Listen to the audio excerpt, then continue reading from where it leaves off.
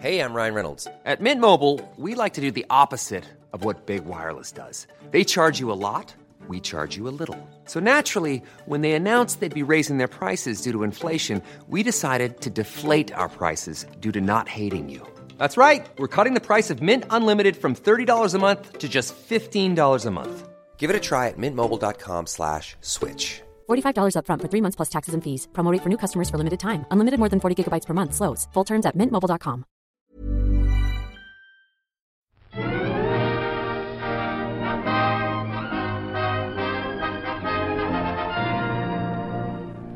Hello and welcome to the All Buy the Popcorn podcast. I'm Alessandra. And I'm Emily. And today we're going to talk about Wes Anderson's most recent film, Isle of Dogs, now in theaters. Yes. I'd just like to note that there are spoilers in this. If you haven't seen this movie, go see this movie. It's great. It's fun, especially if you're a Wes Anderson lover. Yes, I would like to say that I personally love Wes Anderson's stop motion. I just like stop motion in general. I just think that they're so... Like, the fact that it takes them forever to make them just in general, but then make them, like, really well, it just boggles my mind. Like, just how much work goes into these, and just how fantastic they can end up at the end is just amazing. And I appreciate everything everyone does in order to make these movies. I love them so much. Yeah, definitely some really notable, amazing stop motion films like Coraline, Nightmare Before Christmas, Kubo and the Two Strings, and also Wes Anderson's previous stop motion film, Fantastic Mr. Fox. Yeah, so that's a really fun one. So, I mean, obviously Wes Anderson's. I think that this is his most ambitious film to date. It is definitely really out there. Like, just initial thoughts from my end is just, honestly, like, I was watching this movie and just thinking, this is the weirdest shit I've ever seen. Like, there are so many... it was in a packed theater. So many hipsters. And we're all watching this movie in New York City. Because Wes Anderson's, like, the hipster director. Like, that's just who he is. Yeah.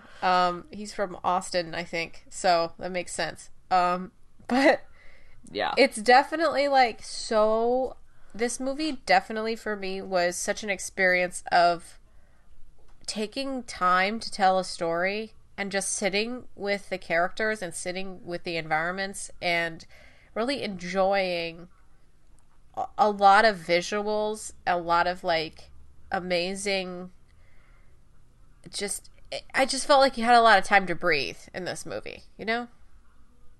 Yeah, I definitely felt like with how much story Wes gives you, which he gives you a lot, and there's a lot going on. I mean, like when I say I have to breathe, in a lot of his movies, there's always a lot going on, but I feel like he paces them out really well. Like at times where there's supposed to be a climax, like it feels like slightly rushed, but like in a good way, like how it's supposed to be. Like his timing and everything he does is just very meticulous and very well thought out. His stuff is just so well done, and he's definitely one of my favorite directors right now.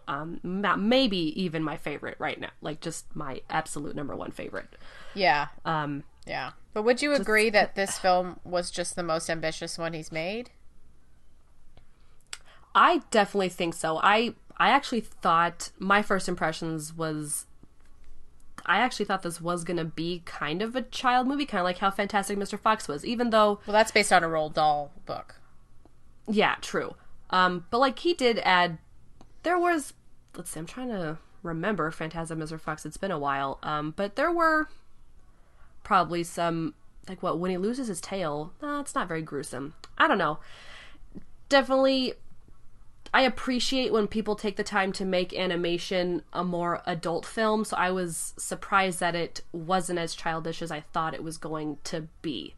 Just because Wes did Fantastic Mr. Fox, I know is based off a book, so I definitely shouldn't be comparing it, but I just feel like when it comes to animation, it can kind of be put into a specific stereotype when it's in, like, especially the US, where in Japan or other parts of Asia, where actually animation and other cartoon like related stuff is actually considered to be for adults. So I actually appreciate when animation can be provided to adult viewers as well as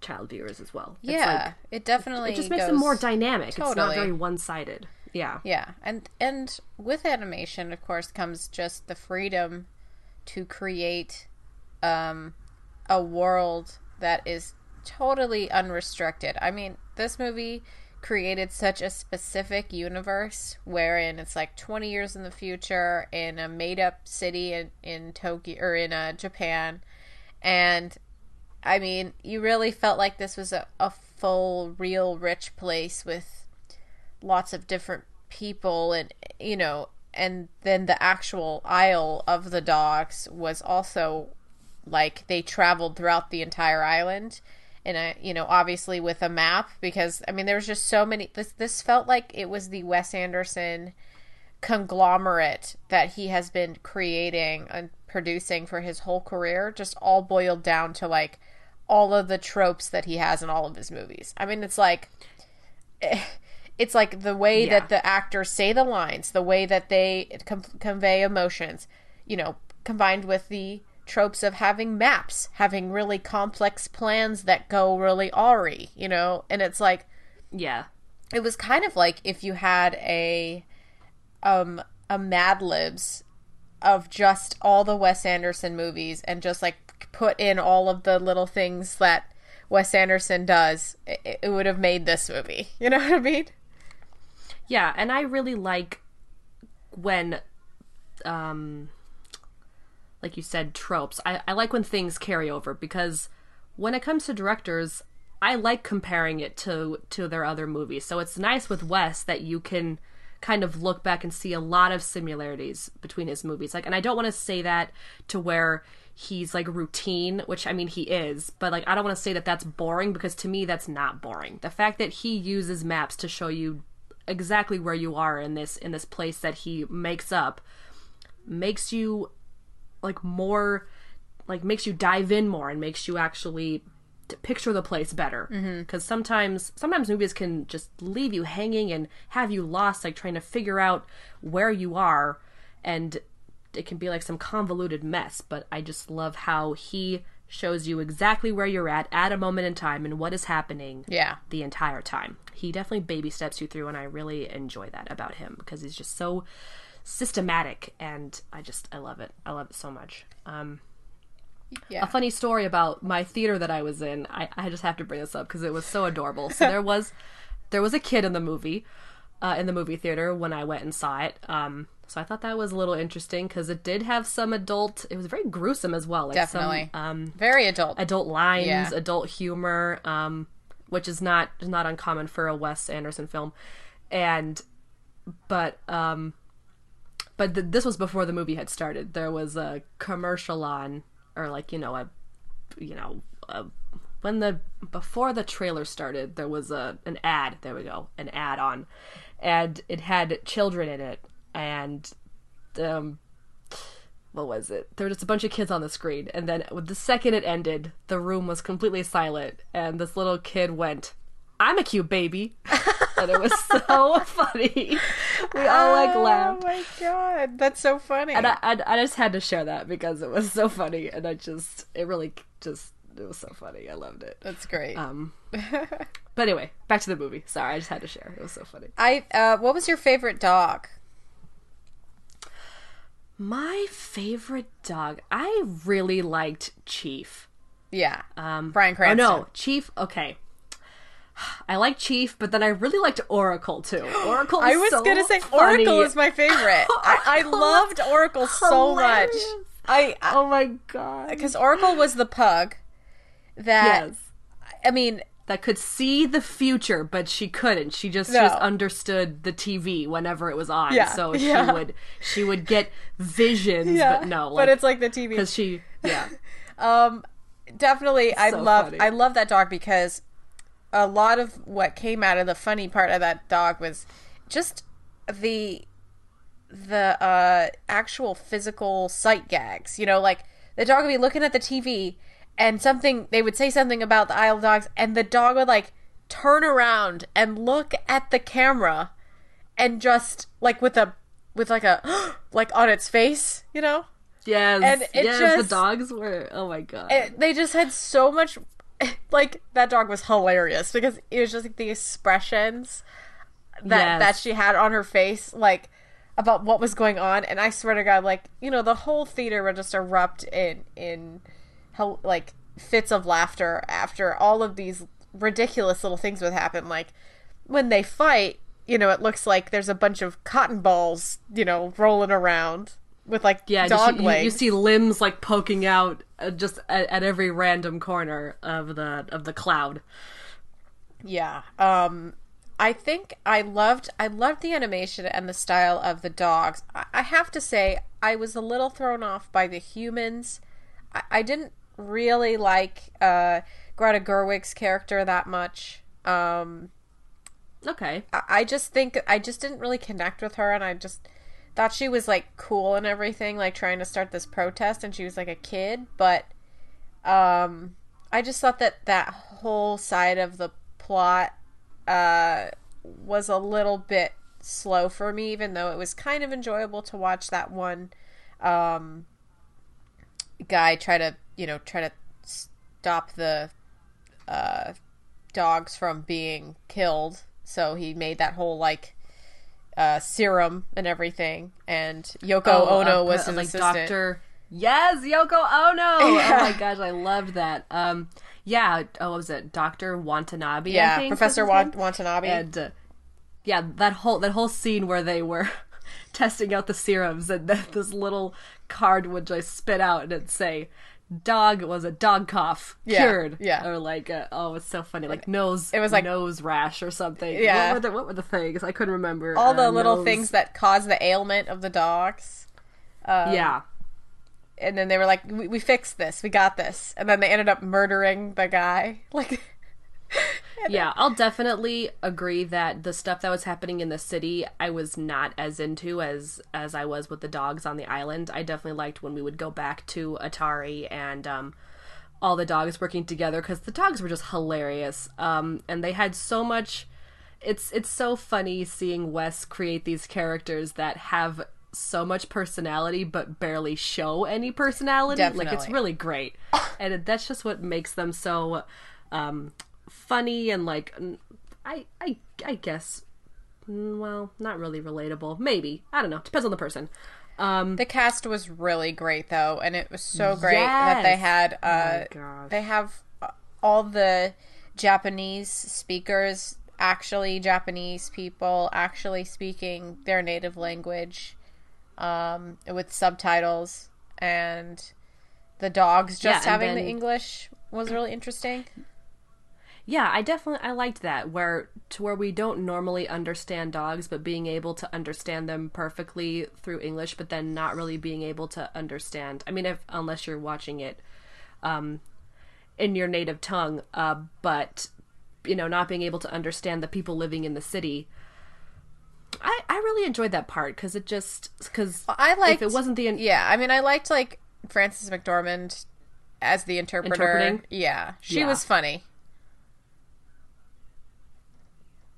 But I liked, but you could understand just from, because it seemed like they kind of covered the same stuff every time you went to the city, so you already knew kind of what they were talking about, like, dogs are bad, whatever, let's exterminate them, stuff like that. So even when the interpreter wasn't there, you kind of knew the general idea of what was happening, and also by the storyboarding that was happening on the screen also.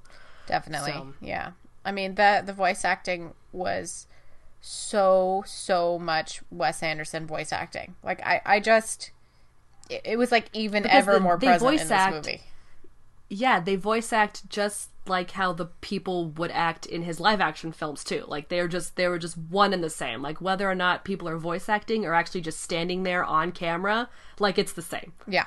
And it's so great seeing those just compare so seamlessly between live action and stop motion that it's just just still expect this trope coming from Wes Anderson. It's so great. And, it's even harder with animation because the timing is very difficult to get. And you have to know how much each frame takes to make it, how long it's going to take, what the pacing's going to be like. Like, that is really hard and it's really masterful. And all of the animators that worked with him are brilliant. Like, like we were talking about this earlier, just completely amazing. And I mean, it's like it's hard to break down this movie in terms of like the plot because we really haven't talked about that yet. We're just no, not really. But I just don't even kind of jumping around. Yeah, even then, like, it to me was not a plot driven movie. Like, I just was like not super interested. Like, I was interested in what was going to happen to this kid, but I was also just enjoying every moment for what it was and every second because every scene was so rich with who knows what, like amazing lighting, amazing animation and like understanding the situations that all of these dogs were in and the way that they interacted together was so enjoyable throughout that it like didn't even matter really what was going on. You know what I mean? Yeah, definitely. Yeah, I could definitely see that. Yeah. So let's see. What else are we talking about? Oh, I also like to note that Isle of Dogs basically says, I love dogs. Yeah, I saw that in the IMDb trivia. I mean, I didn't even like notice that until like right now. That's crazy. I didn't even think about that. I've been waiting for this movie for like a year.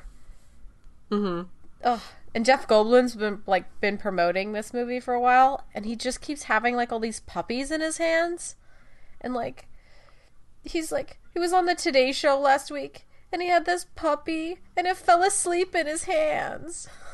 Oh, and he was like, he's rubbing his salt and pepper so beautiful soothing. Beard on this dog, and I'm like, oh my god, how cute! I love Jeff Goldblum. I bet that was just a wonderful thing to see because I mean, not only is it just great to see Jeff Goldblum's face just by himself, but with a puppy, damn, damn, Jeff. What are you? You played the video. Sorry, I was just looking at this making of video that I'd watched earlier, and it's just like they're talking about the creation of all of the characters and everything, and I loved it. It was just so great. Speaking of Jeff Goldblum, let's talk about Jeff Goldblum's character, because out of the 4 dogs, okay, so let's talk about the dogs right now. Yeah, we've got the first alpha pack. I kind of wish we would have seen some more of the other. Well, we did. The other pack. They fought with that group of white dogs. Yeah, like what are they? They're not poodles. What were they? I don't know. But they look like the little mop fur dogs. But yeah, we pretty much saw the 2. Well, in the beginning, the 2 alpha packs, but then just the 1 alpha pack, which included Chief, Rex, Boss, Duke, and King. Yeah. And I don't remember which one Jeff Goldblum was. He is Duke. Okay, because pretty much, to me, even though Duke kind of had his own little personality thing, the dogs seem to just separate to me between Chief by himself and then kind of the rest of the dogs all together as one. They all just worked together, and every time they would like vote on something, all 4 of the dogs would like be on the same side, and then Chief would be on the opposite side. Yeah, and I was like, "Why are you guys a pack? You don't agree on anything." And I just love how Ed Norton would always start the voting and like the second who's the naysayer, and then it'd be like, so of course it's Chief because Chief doesn't agree with anything you guys say. And Chief was always like, I'm the one who's not, that wasn't a domesticated house dog. I'm like a stray, and then but I loved how you were kind of like not like. The movie really did a lot of times where it caused you to rethink the whole situation. Like, it happened with Chief where he said he was a stray, but then when he got washed, he looked exactly like Spot.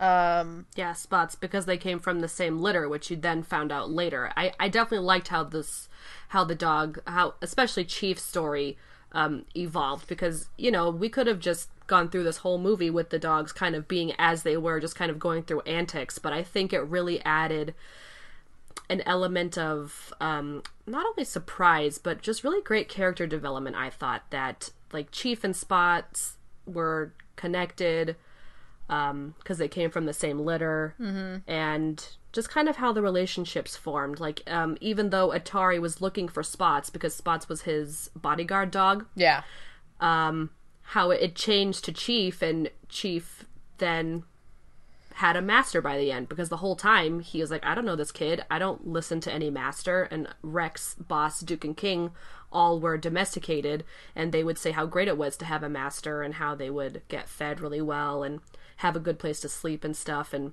Chief just didn't have, he did have it for a short amount of time. He did say later on that he did have a master for like, what, a couple days, I guess. Yeah, but then nobody, he just, like, bit, he was like he kept saying that he was a biter, and so he bit one of the kids in his, like, house, like, the second day that he got adopted or something. Yeah, he'd gotten captured by the dog catchers a few times. He'd been able to escape 2 times, but on the 3rd time he'd gotten adopted before he could escape. And so the family that took him in had 2 other dogs, and one day the child tried to just pet him. And it was interesting listening to him say the story. Like, he said, the kid wasn't going to hurt me. I knew he wasn't. He was just honestly going to try and pet me, and I bit him so hard that I almost took his hand off, and I don't know why. I don't know why I bit him.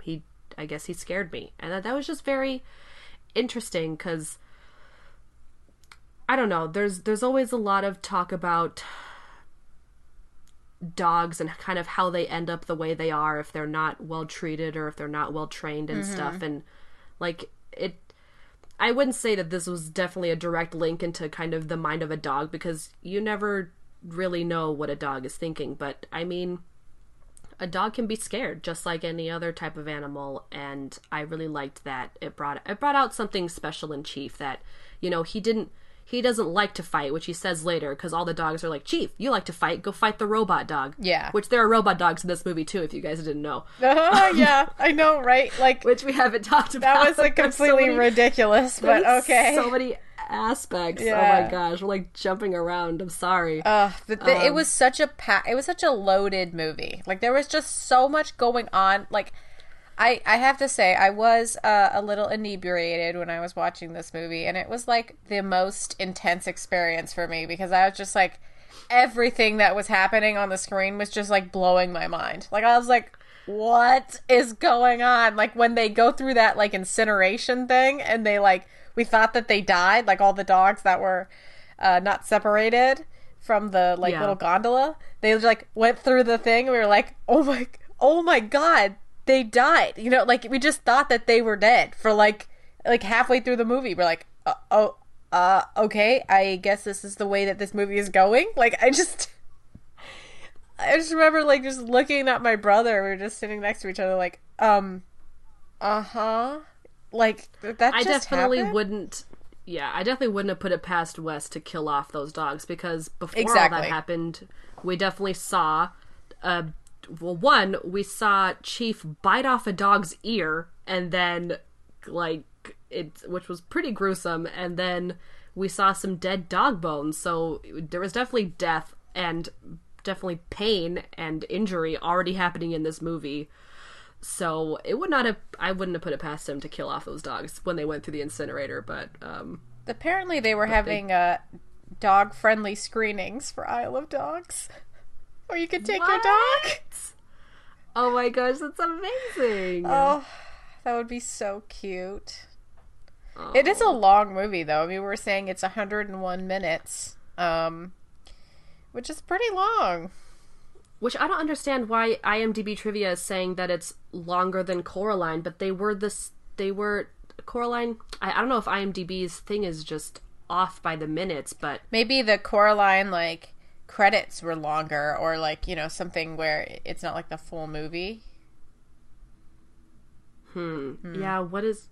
because the timing on IMDb goes from beginning credits to end credits, right? Is that what it does? I think so. Or does it just do movie length? Honestly, I don't know. I really think it's probably the full thing. That's what I would think, too. They had the premiere for this movie at the Met on March 20th. Mm-hmm.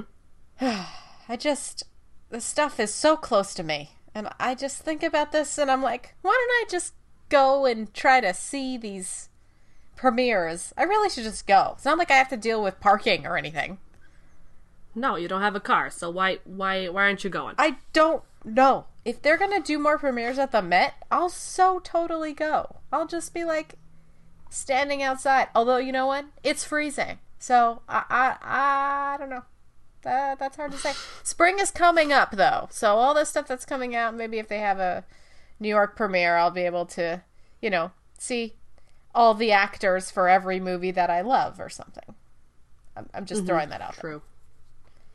True. How about we just speak it into the universe and then I'll be able to actually do these things?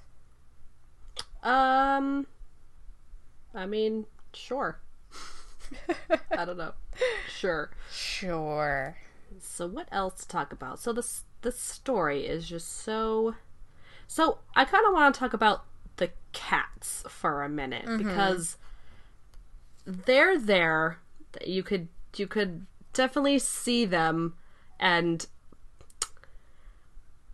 I wanted to think of them as being kind of like the masterminds behind all of this because everyone who was saying like incinerate the dogs like had a cat. They always, yeah. It's like, are the cats talking to the humans or? And whenever, and you never heard a cat talk once. Yeah. So like, no, they don't. Were the cats behind it? Oh, like, that's a good idea. That makes sense, right?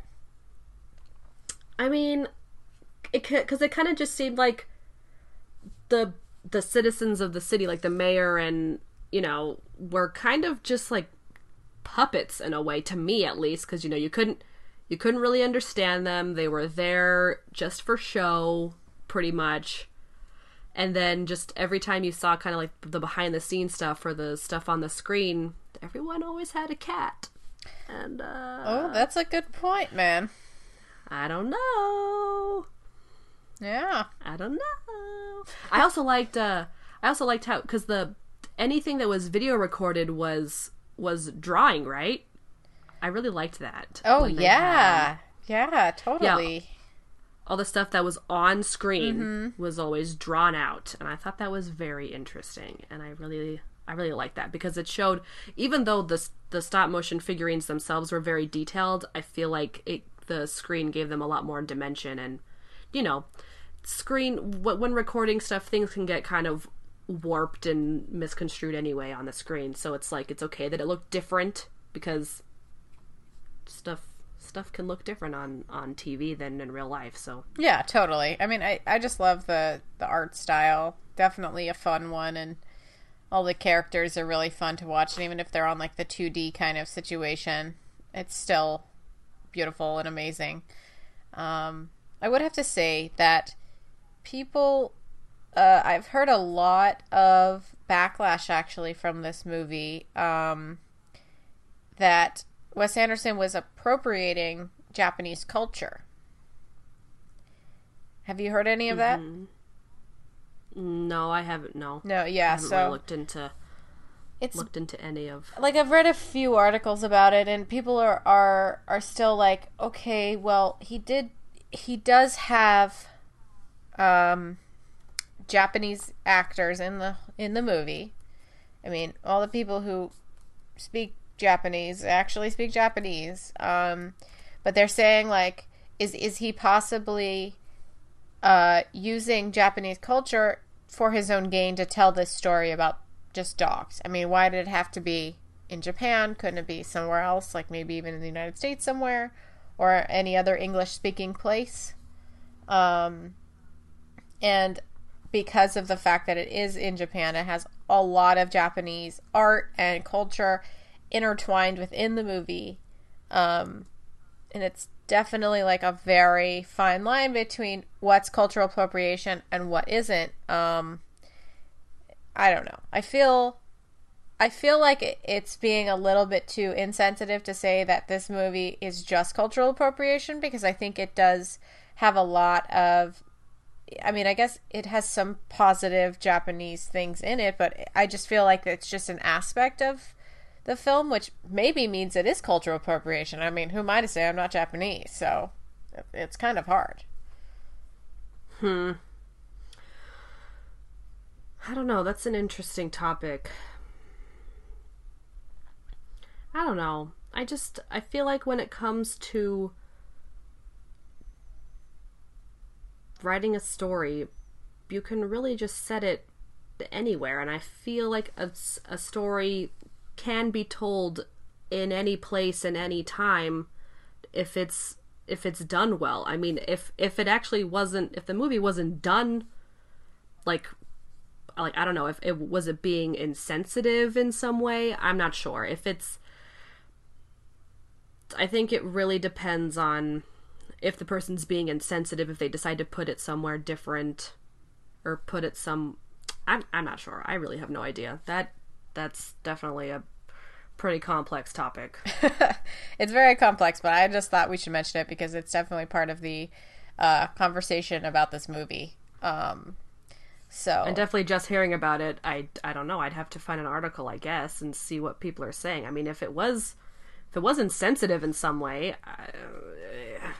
you didn't really notice, but it's hard because, you know, because again, I'm not from there. Yeah. Have I visited there? I have no idea except for what people show to me. Like, that is it from other means. Yeah. So I'm completely in the dark about this. Well, you love Japanese culture and stuff, like, just in general. You watch a lot of anime, and I mean, I think that did you like this movie more because it was based in Japan, or did you just feel like, oh, it's Wes Anderson, it's going to be great? My bias was definitely toward Wes, just because I love every movie that he's done, even though I haven't seen all of them. I've seen him, I'm getting there. I'm watching a majority of them. But everyone I've seen, I've enjoyed tremendously. So that was definitely a big bias. I liked that it was about the animals. I thought the story was very intriguing and interesting. There's a lot of characters, too. Did I care that it was in Japan? I mean, definitely Japan is one of the places that I dream of visiting someday.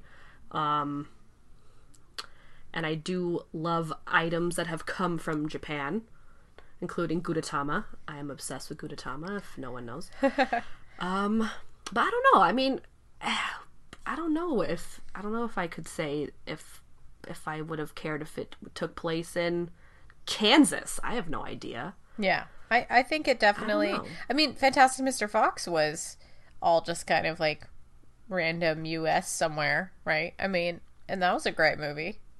I don't think it really like needs that aspect, but I don't think that it's as bad as people think. I mean, definitely like there are shades to every movie, and every time you're gonna incorporate a different culture into a movie. I mean, who says somebody who's not from that place shouldn't be able to make a movie at least including or about that place, involving all the people who actually come from that place, you know? So I just feel like, you know, just because we're American, just because we're English speakers, doesn't mean we can't make stories about other places in the world, you know? And you have to do it correctly, obviously, but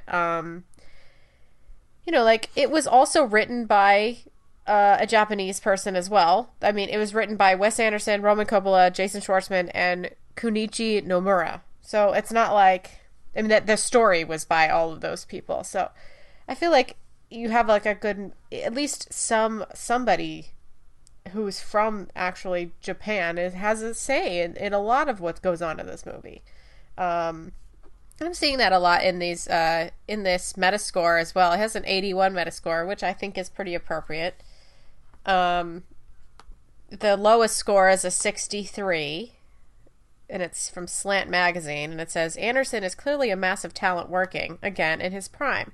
However uncomfortable, it's crucial to ask what gives him the right to romp around in all these signifiers in service of bespoke whimsy. But then the word for it isn't right, but rather privilege. And then another person who gave it an 83 from the playlist says, as far as representation goes, the stunning, brimful, extraordinary Isle of Dogs can't really be said to do anyone's culture a disservice, except cat lovers, who should probably mount a boycott.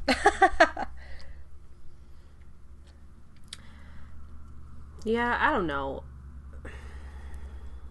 That's definitely... I don't know. Now I'm just, like, thinking about it. Like, I don't know. I have no idea. My main concern would be, was it not done right to where people are, you know, offended, or if it's insensitive towards someone's culture? But, like, I don't know. It's just tough because, you know, comedians and other writers who kind of delve into stereotypes in order to get either a point across or to get a story written, like, that stuff could be considered insensitive. Like, so I don't know. It's definitely an interesting time to be a filmmaker and a story writer. Definitely. And, you know, it's not stopping him. He's still making it, and this movie is doing pretty well. And, I mean, they've been promoting it like crazy. I mean, I see it all over the place. So, yeah.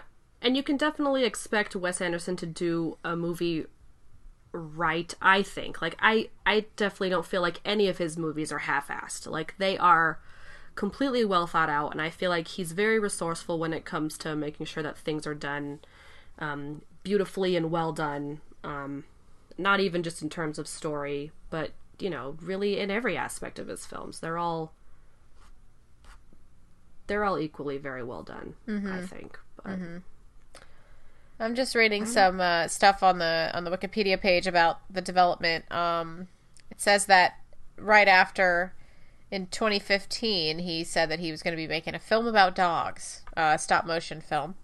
And then production began in October 2016 at the 3 Mill Studios in East London. So not too long ago. I mean, October 2016, that was only like a year and a half ago, less. I mean, they made this film really fast, working on all the different parts of it, but that must have been like, 10-hour days for, months.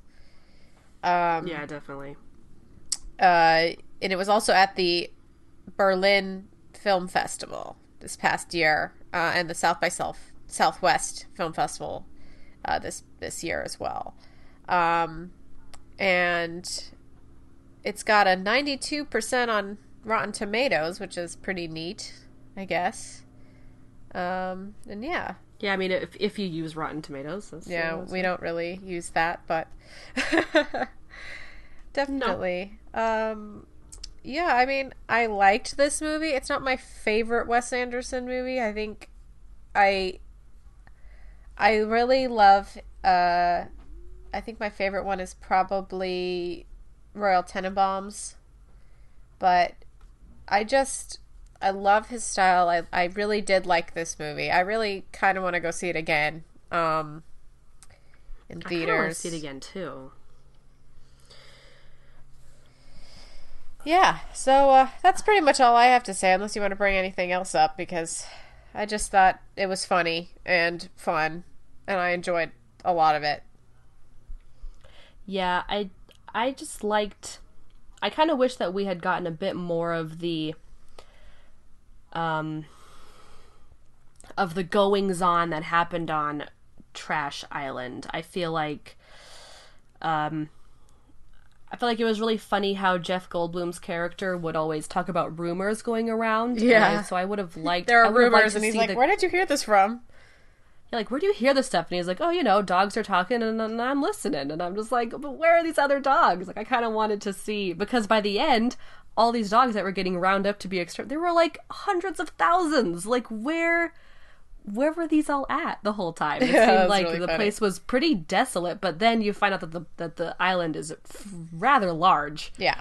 And that the dogs are pretty well spread out. So I thought that was pretty funny. Because again, I was definitely more interested in what the dogs were doing rather than what the people were doing in the city, even though they tied together a lot. But I would have liked to see, I don't know, maybe like what type of clans like they formed, like delve a bit more into that. I think that would have been really interesting to just see how the dogs, because you could tell some were struggling without their masters and some were becoming alpha squads, as you could see with Chief and the rest of the gang. Yeah, the gang. And then you kind of got a look into all of the experimented on dogs over on the very far, like, opposite end of the island. Yeah. So it would have just been interesting to see kind of how the dogs broke off and, like, what kind of clans were formed. I think that would have been interesting. I mean, there was just so much going on in this movie. I feel like... And then there was the whole part with, what was the girl played by Scarlett Johansson? Chestnut. Nutmeg. Excuse me. Nutmeg. Not Chestnut. Nutmeg. Nutmeg. I thought... We're going with a spice, not a nut, Alessandra. Well, it's a spice, too. Definitely... that whole situation I thought was kind of odd. And the ending ended up with Nutmeg and Chief together, right? Or was it Nutmeg and... Yes. Yeah. No, Spot had Peppermint. He was together with Peppermint. Right. The other dog. Right. And she was expecting puppies, which... And the puppies sounded like human babies. It was so funny. Oh, they were like these little teeny beans. Yes. Little bean dogs. Little beans, which is what little baby puppies look like. Yeah, that was really cute. And I did like how Spots was like, I gotta retire. My wife, is giving birth. And like please let me go as your bodyguard because I can't. I have other responsibilities now. And it was just it's so funny just how, like, human these dogs were. Because they would just talk about, they would, like, spread rumors, have gossip, like... Yeah, they Nutmeg. knew what shampoo was. Like, they knew... Yeah. They're like, how does she keep her fur so clean? There's no shampoo on this island. Like, it's so funny. Like, they're just... The way that they talk to each other was just hilarious. And I just really enjoyed it. Like, Nutmeg's, like, whole thing was, like, she was with this other dog, but there was, like, the rumors that she was, like, mating with this other dog, and then he was gonna have, like... Felix or something, or Philip or something, whatever the dog's name was. And they were like, oh, you're Felix's mate. And she's like, not anymore. I would never bring puppies into this world. Yeah, and so funny. Yeah, I mean, and it's just, like, you could tell that she and Chief had kind of a rapport, and they're really cute. But she was just another one of those characters that was just like, is this necessary? Like, what is going... Like, there's just so much stuff that, like, the plot doesn't really have to... It's just kind of like, okay, another news cycle, another, Yeah, it's kind of just an added aspect just to kind of throw in. I mean, yeah, you could definitely pick out through this movie, like, maybe what really didn't need to be there. I don't know. But it was all about, like, the experience and the, like, the relationship between a kid and his dog. And... Which is so funny because that terrible, terrible trailer came on, Alessandra, that when I was at the movies. The Alpha one? Oh, no. I have seen that trailer, like, 10,000 times. Like, I swear... For months. Ugh. Once was already too many times. I know. And now I'm forced to see it every time. Every time I go to the movies. Every time. See a movie. Gosh. Oh my gosh. Like, honestly. Like, guys, please, like, let us know in the comments. Like, do you agree with this comment? That this trailer is so lengthy and way too detailed that you don't even need to see the movie anymore. Like, you don't even need to see it. No. The trailer tells you everything that's going to happen. You don't even need to see the movie. And I honestly thought that this movie was based off the trailer of Alpha, I thought that this movie like told a story better of like a man and his dog better than that movie is probably going to. There you go. I mean, that movie is ambitious and everything, but I really dislike when like it happened with Isle of Dogs. It happened with Lady Bird for me. Like, what? They know, like, all of the algorithms on my Facebook and all of my Google searches and all that shit, they all know what I want, you know? So they just keep giving me, like, all of these movie stuff all the time. It's like, go see Isle of Dogs, go see Thoroughbreds, go see Lady Bird, you know? And it's like, it's throwing it at me constantly, and I'm just like, stop it. I understand that you want me to go see this movie. Like, chill out, you know? Like, it's like all over my social media all the time. They're stalking you with their demographic algorithm and stuff. There's another ant. Well, I did see that 60% of the audience so far of Isle of Dogs has been under 30. So it is a very, like, the kids who love Wes Anderson, which is people who are under 30, which is us, you know. Yep.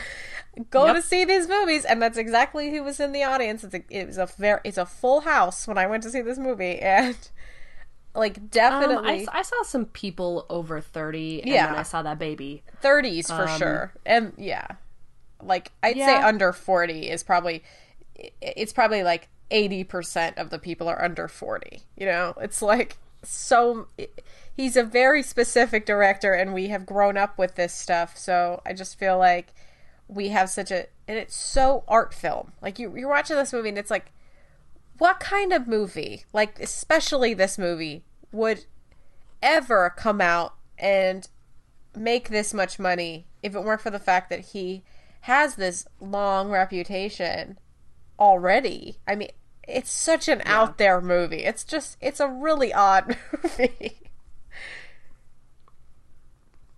But I like odd, and I like that he is odd. I like odd stuff. Yeah, of course, but it's like I'm trying to say, like, if this just came out without the pedigree that he has, without the, you know, it might have had a spark of like, wow, this is crazy and cool and new. But I feel like people would be reacting to it differently. We react to this movie based on the previous movies that he's made. You know, like, it's so hard not to do that. Yeah, kind of like going into a what's his name? Oh, dang it, what's his name? The guy that made my brain. What movie are you talking about? Strictly Ballroom. Oh, Baz Luhrmann. Baz Luhrmann. Yes. Oh, yeah, completely. Yeah. Definitely same type of director, and you kind of have to be prepared before going into one of his movies. Oh, completely. And I mean, even like when we were watching the TV show, the Get Down, I mean, that was seen through the lens of all of these Baz Luhrmann movies that we've seen. I mean, that's probably why we could tolerate it. Where people watched that show and they were like, "What is up with this? This thing is crazy," you know? Yeah, because we're already used to it. Yeah. And we like it, where some people don't like it. Phased, yeah. Oh, I love it. Love it so much. Well, Wes Anderson is very likable in some way. I feel like definitely he's got this seriously specific aesthetic and seriously specific way of telling stories and the way the actors are in all of his stories. So, I mean, we knew this going into this movie, and he's still surprising us. I mean, it was the most dense, I think, of his films. I mean, I think Grand Budapest was also pretty dense and pretty wild, but that was also live action, so it was limited to certain things. But I really loved Grand Budapest. I think that one really, to me, I loved the production design on that, like, even more than this movie. Yeah. Just because it had that, like, European flair that I really love, and I loved the, like, Alps and the pink and, you know, that kind of stuff, where the color palette from this movie was definitely more yellows, more blues, you know, whimsical in a different way. Yeah.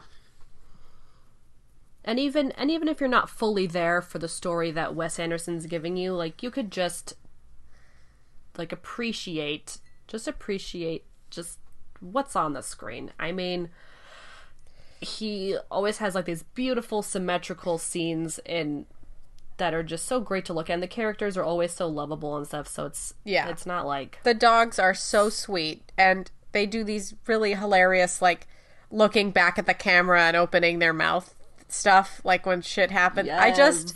That it happened, like, so often that it was so... It's just so great. You know, it's just, like, acknowledging how hilarious this is, like, while you're watching it, you know? Like, it's so self-aware. Yeah, like, what were they talking about? But there was a dog was talking, and one of the dogs just kept looking at the camera, and it would just get closer and closer to his eye. Like, what was happening? I can't even remember. I don't remember. But, like, something dramatic or something was happening, and... Yeah. Well, I remember, like, the very beginning when Atari's plane is crashing, and they see the black smoke cloud, which is just black, what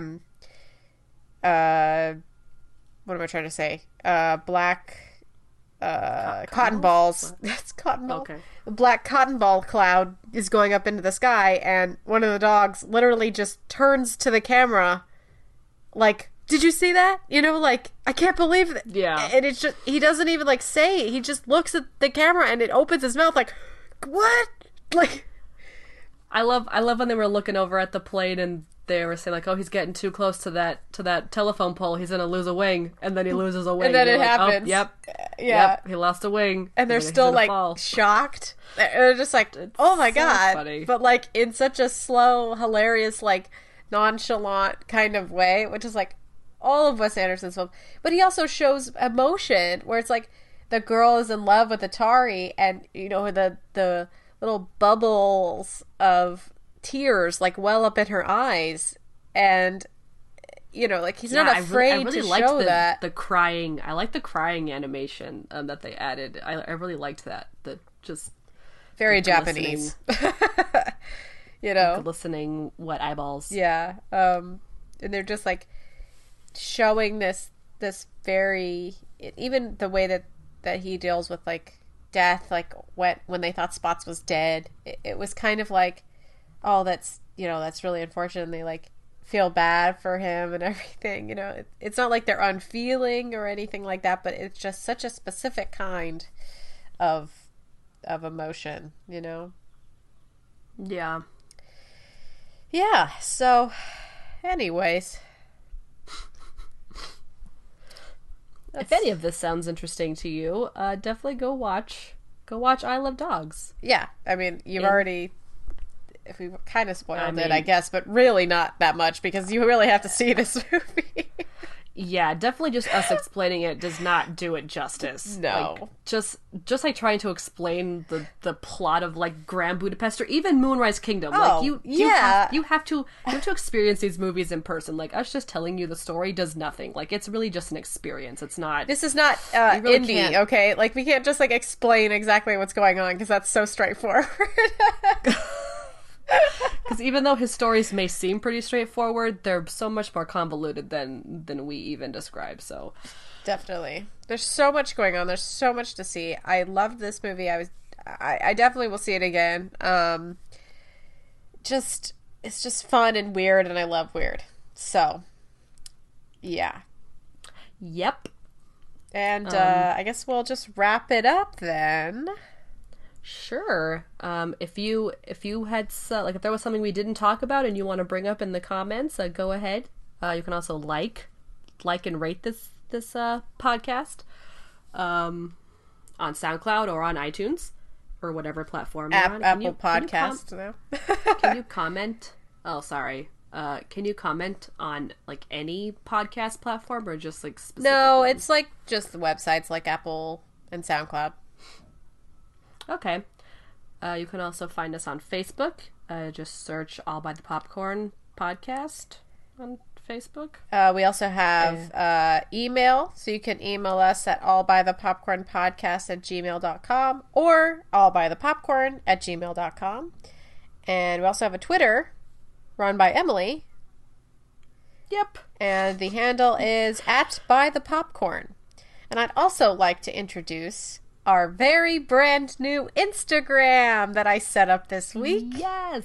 And Instagram. You can find us at I'll Buy the Popcorn Podcast. So that is really exciting. We're promoting all the stuff that we do on there, including our Pride and Prejudice radio play, which you totally should go listen to. It's so great and super fun. If you're a Jane Austen fan, or just like a radio play fan, or just like a fan of our podcast, we'd really appreciate you to listen to it. It's super fun.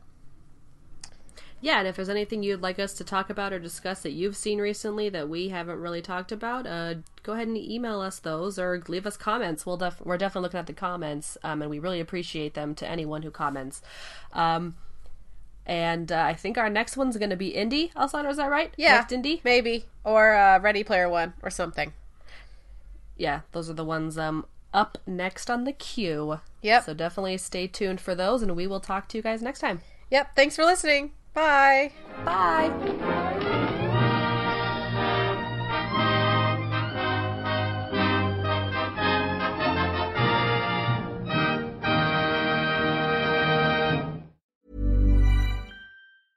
Even when we're on a budget, we still deserve nice things. Quince is a place to scoop up stunning high-end goods for 50 to 80% less than similar brands. They have buttery soft cashmere sweaters starting at $50, luxurious Italian leather bags, and so much more. Plus, Quince only works with factories that use safe, ethical, and responsible manufacturing. Get the high-end goods you'll love without the high price tag with Quince. Go to quince.com/style for free shipping and 365-day returns.